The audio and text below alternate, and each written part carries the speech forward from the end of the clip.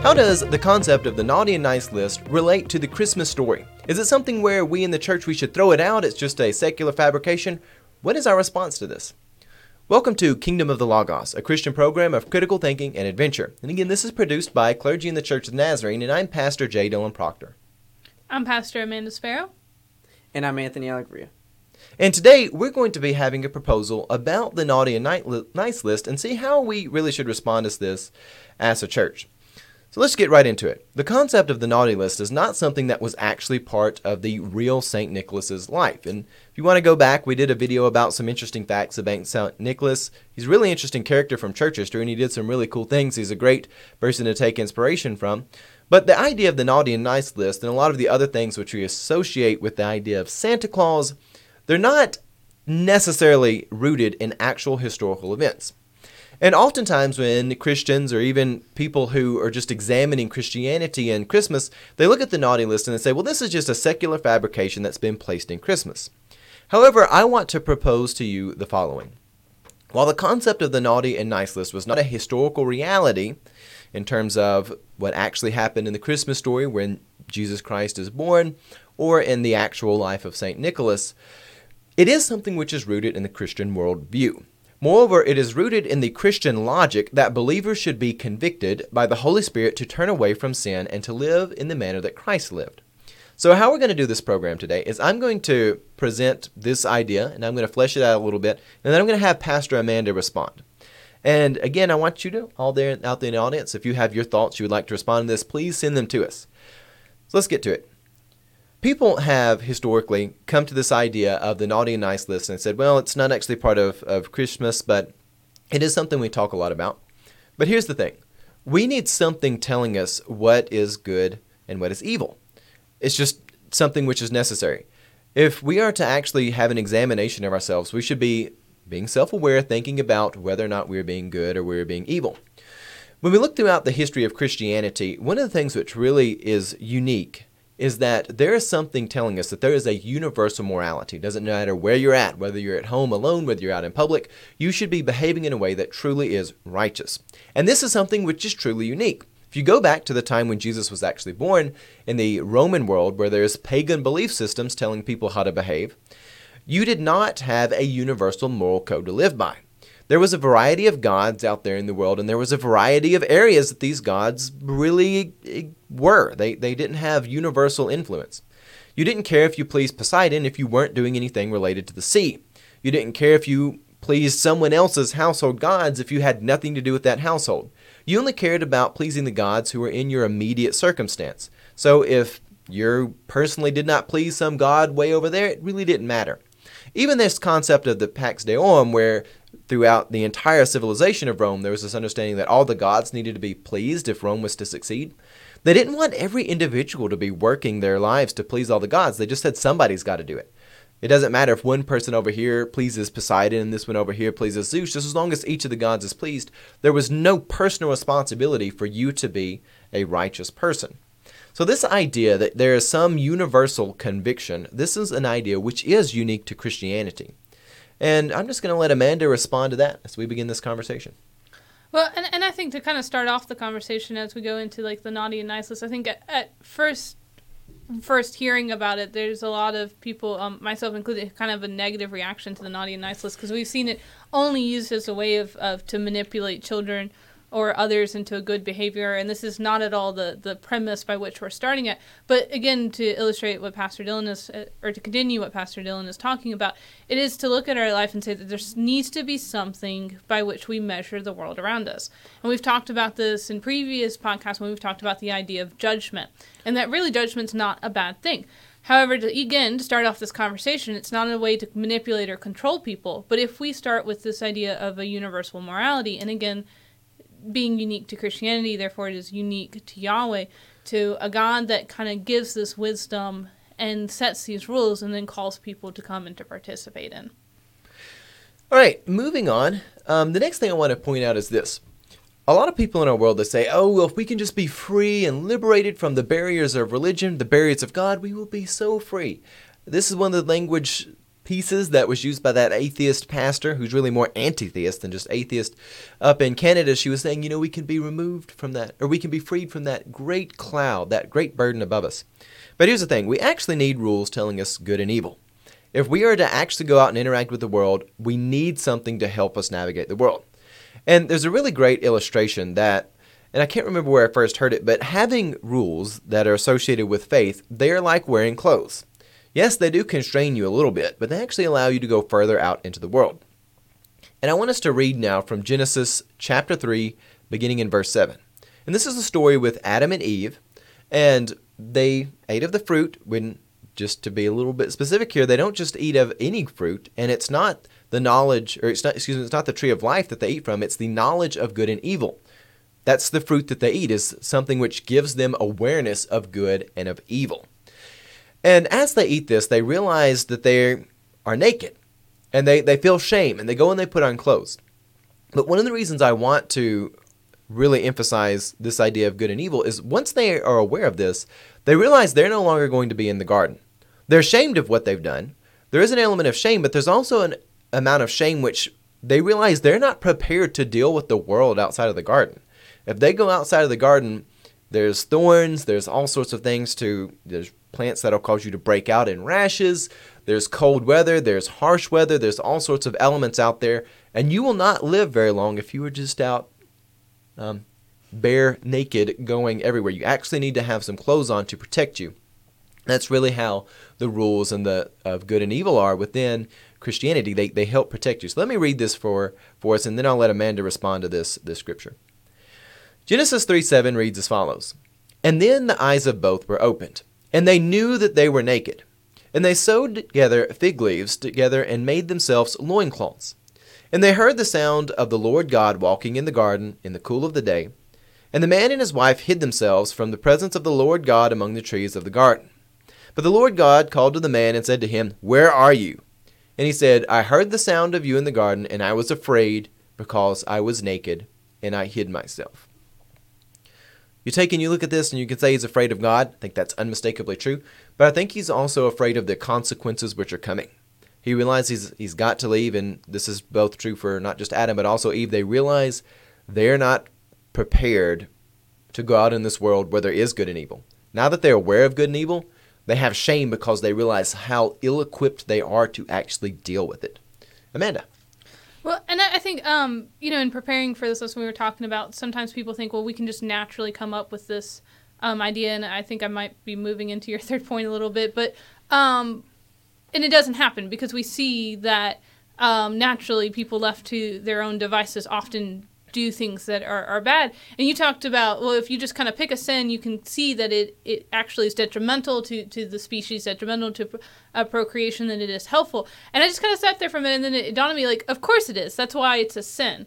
God did not create rules. God did not put the tree in the middle of the garden just for, grins and giggles. They were there because when God says don't do something or go do something, it is because it's for the betterment of our species. Sin is, oftentimes we make it overly spiritual, and I'm not saying it's not spiritual, but sometimes we over-spiritualize things and we forget that God is a practical God.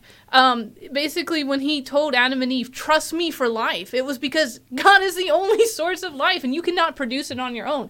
And when you try to produce it on your own, you end up where Adam and Eve are, and you have to then begin to wear clothes, to garden, to till the land, to be in pain to give birth, because you've trusted in yourself, and ultimately you'll find that of your own power, you're going to fail to produce life. And so, yeah, and that's why, again, these rules are set not to confine us, not to restrict us, not to keep us from having fun. But as Christ said, I have come that you may have life and have it to the fullest, to have it abundantly, and more than just abundantly, but overflowing. And that can only happen if there's righteousness, and that only happens in connection with a righteous God. And to build off, you were talking about tilling the land. So when I was younger, I grew up, my family did a lot of farming. And even when I was going through college and helping to pay for my first years in college, I did a lot of that through farming. We had a cattle farm, and we did a lot of stuff with that. One of the things which a lot of people who aren't familiar with farming are surprised by is you will find that a lot of farmers wear long-sleeve shirts. And they wear thick long-sleeve shirts, and they do this all year round.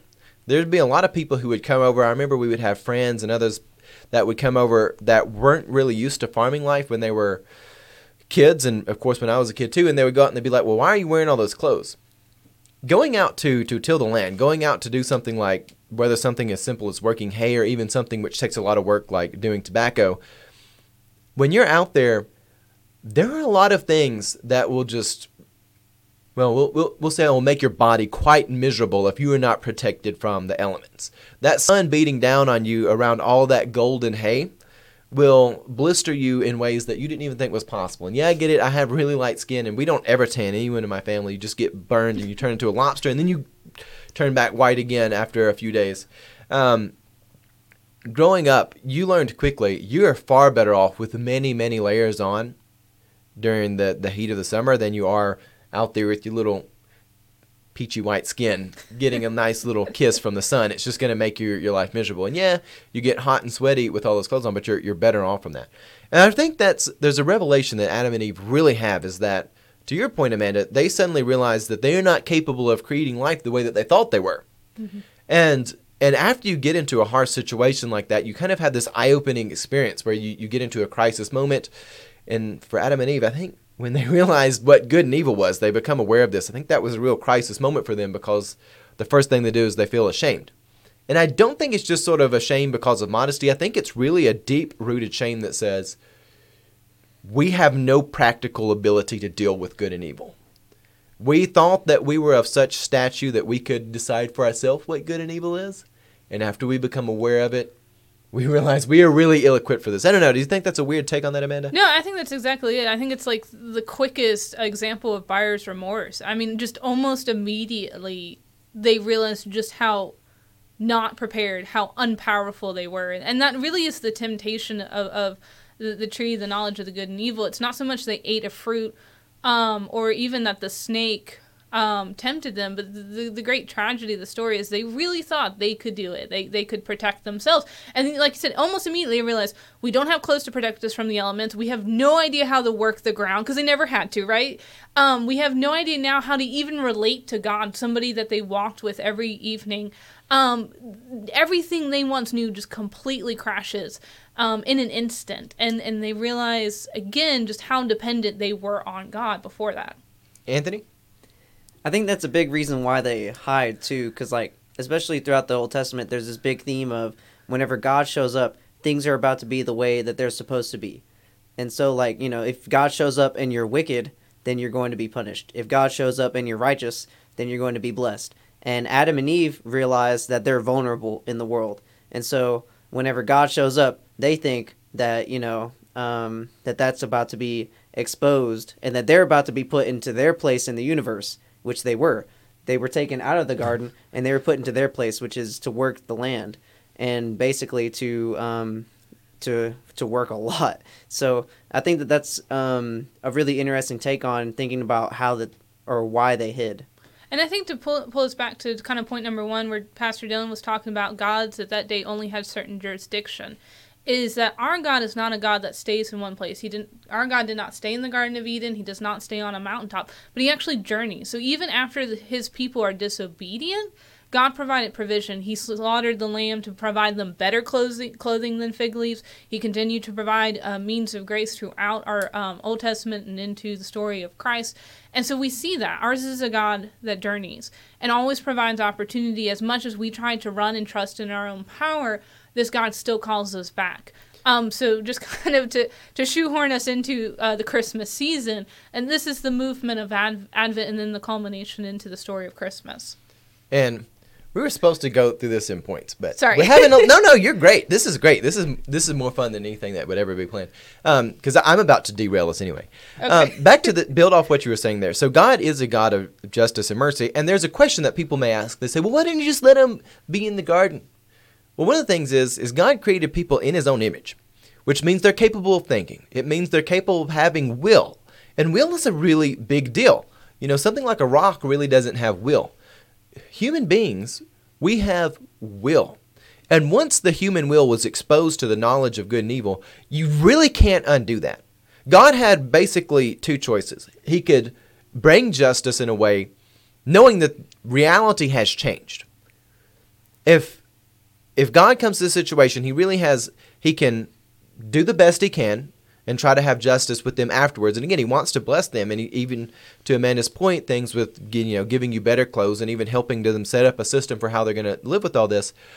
Or God can really uncreate them. If God was to hit the reset button with Adam and Eve and take away the knowledge of good and evil, he would be eradicating their will. They would no longer be created in the image of God. So God is left with this choice where he can be the God who gives life, and even as things makes mistake, he can work to bless them. Or God can be the God who says, I give life, but I don't really give life because I'll just take it away if it doesn't do what I want to do. This would be something which is a bit tyrannical, which that's not the nature of God. God tries his best, and his best is far better than anything we can. But even as people screw things up, God is the one who truly knows what good is. It is the ultimate good which God is able to bring. It is the best. And God comes and he works with people. And even if people, they don't do what God has planned for them, what he's called to them to do, God still is willing to work with them. Is that a fair take on that? No, I think so, definitely. All right, well, we will get to this next point now. So I know there are a lot of people who say there's no such thing as good and evil. I've heard a lot of people say this. It was a very trendy thing to say back when I was in high school. However, in my experience, I have not actually met anyone who actually lives as if there's not good and evil. They may say there's no good or evil, but they still have a belief system in their life, and if they see something which is against their belief system, they're going to act out against it. One of the common manifestations of this problem we have in our world is the term hate. And it's usually a word that's not conjugated. People just say, oh, that's hate, hate, hate, hate. The term hate has shifted away from what hatred's true meaning is, and the term has now really become the secular world's attempt to deal with evil and to discuss evil. Now, of course, the same modern ideology replacing evil with the language of hate has really failed to be able to do this because it can't settle on what is actually bad. It wants to let certain things slide. It wants to enforce things. It can't have a cohesive decision about this. So whenever you hear things like hate guidelines and even some of the YouTube and Facebook guidelines, they're really sort of loose. They basically have no solid foundation at all. It's terrible. But there is this need where, as a species, we have to have something telling us good and evil. And even if we say we don't need that, you still do. And people will find something to fill that void. There was this whole mentality, it was real trendy. They say, oh, just teach children to come up and teach them to be open-minded. And when they get adults, they'll decide for themselves what is good and bad. First off, that's actually not a very open-minded thing. It's branded as open-minded, but it's actually pretty closed-minded. When you reject everything, you're not actually being open-minded. You actually have to accept a few premises to even be able to work in the world. And the people who claim this stuff, they do accept premises. They're kind of lying about that. But also, that does such a disservice to children. That would be like God throwing Adam and Eve out of the garden and saying, no clothes for you. Come back here. I'm throwing you right in the smart weeds, which are something which is terrible here in Tennessee. We're throwing you in them, in the briar patches, those thorn trees that'll get some poison in you. Just go in there with no clothes. It would be terribly unmerciful. And that's what people are doing when they try to do away with any sort of belief system. But here's the thing. I'm not here just to beat up on people who have said this because I want them to come into the church. I want to bring people in and get people to know our Lord and Savior Jesus Christ. I want people to come to something where they can encounter holiness. But as a species, we've got to know the basics of good and evil. And let me have this really quick, and I know I've gone for a little bit while now, this real quick example. So with our physical bodies, we have something telling us good and bad.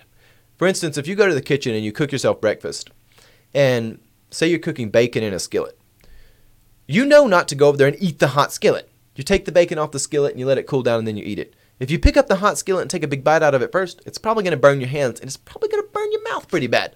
You have nerves telling you, do not eat the hot skillet. It is not good. But from a deeper standpoint, when we interact with things in a world that are moral issues, our conscience is the thing which tells us good from evil.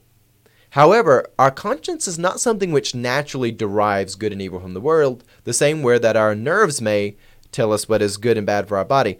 You see, one of the things, and Amanda's already alluded to this, a lot of the sins that people have, in fact, when you look at sins, this is a general characteristic of sin. It's something which actually is not healthy. A lot of the things that people participate in, a lot of our temptations, they're things which are unhealthy to our body.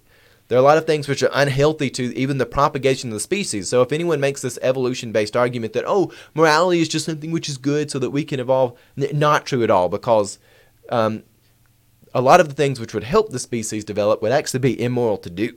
A lot of things like eugenics and things like that, totally evil. And even things that just, you want to propagate the species, kill off your neighbor and their family so your line can live. These are things which are immoral. Morality is oftentimes in a lot of tension with what is best for the people as a whole and as compared to you as an individual. Anthony. Back to what you were saying, I feel like to a lot of them that are wanting to change everything, not to name any specific group, but the ones who are wanting to change everything, they consider those older, more conservative values to be just vestiges.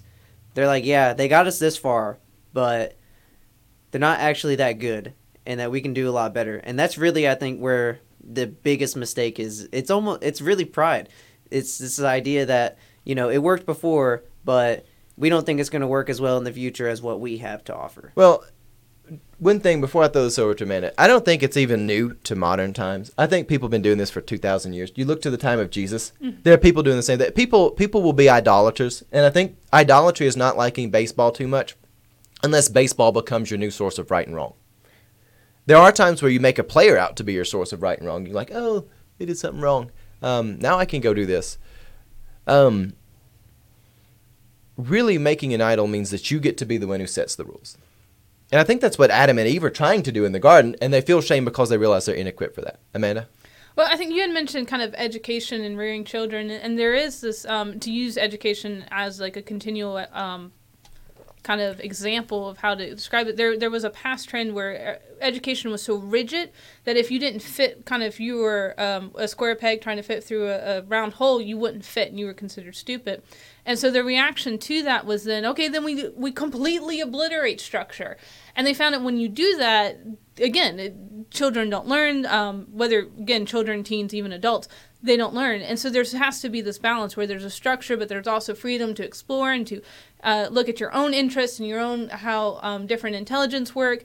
But you have to, as a teacher, as an educator, as a facilitator, have to provide those resources, provide those structures, those time frames, goals, scaffolding to help them reach those goals. All that has to happen if you truly want to learn something. And I think that's the fantastic thing, again, about our God, is our God says, love me completely and love others. And then this God continues to journey with the people and says, okay, that was a little too vague. You're still kind of figuring this out. Let me give you 10 commandments. And then, again, God journeys with the people, and they're like, all right, you're still trying, because, we know for sure, thou shalt not murder. That's a good one to follow. Don't kill. But what happens if, your bull gets out and accidentally stabs somebody? Was that murder? Who is responsible for how this happens? And that's why then we get to, like, Leviticus and some other places where the law's given and ends up being hundreds and hundreds of laws. And we get to Jesus' time, and people have turned to idolatry. They find the identity in the law versus in the God who gave the law. And so Jesus goes back to the beginning and says, love me, love others. And so there has to be this balance, and there has to be this communication, not just amongst ourselves or within ourselves, but with God. And so kind of going back to our thesis statement that I think we've lost in all this conversation is the naughty and nice list something that is based in Christian values? It is, if it's based in Christian values. If the naughty or nice list finds its identity, it's both conception and implementation in the life of God, then it's a great tool. If it's only something to be used to keep naughty children quiet, it will ultimately fail because it becomes idolatry. And actually, I think that's a good place to end. I think Amanda subbed that up so well, I can add nothing to it. We hope you enjoyed our program. Please like our videos. Check us out on YouTube. If you'd like to donate, you can do that at patreon.com/Kingdom of the Logos. And again, if we get some more people donating, we're actually going to make some items to give to people who are patrons. Of course, I make little things like watch straps. I think we're going to try to make some little items for people. But again, we need to build that audience and get that going. So again, if you would like to donate, you can do that at patreon.com/Kingdom of the Logos. And check us out on YouTube, SoundCloud, iTunes, and all the many places where you get your podcast. Again, we do want to be a free podcast, but there are some expenses with this. So thank you for that. And with that, God love you. Have a blessed day.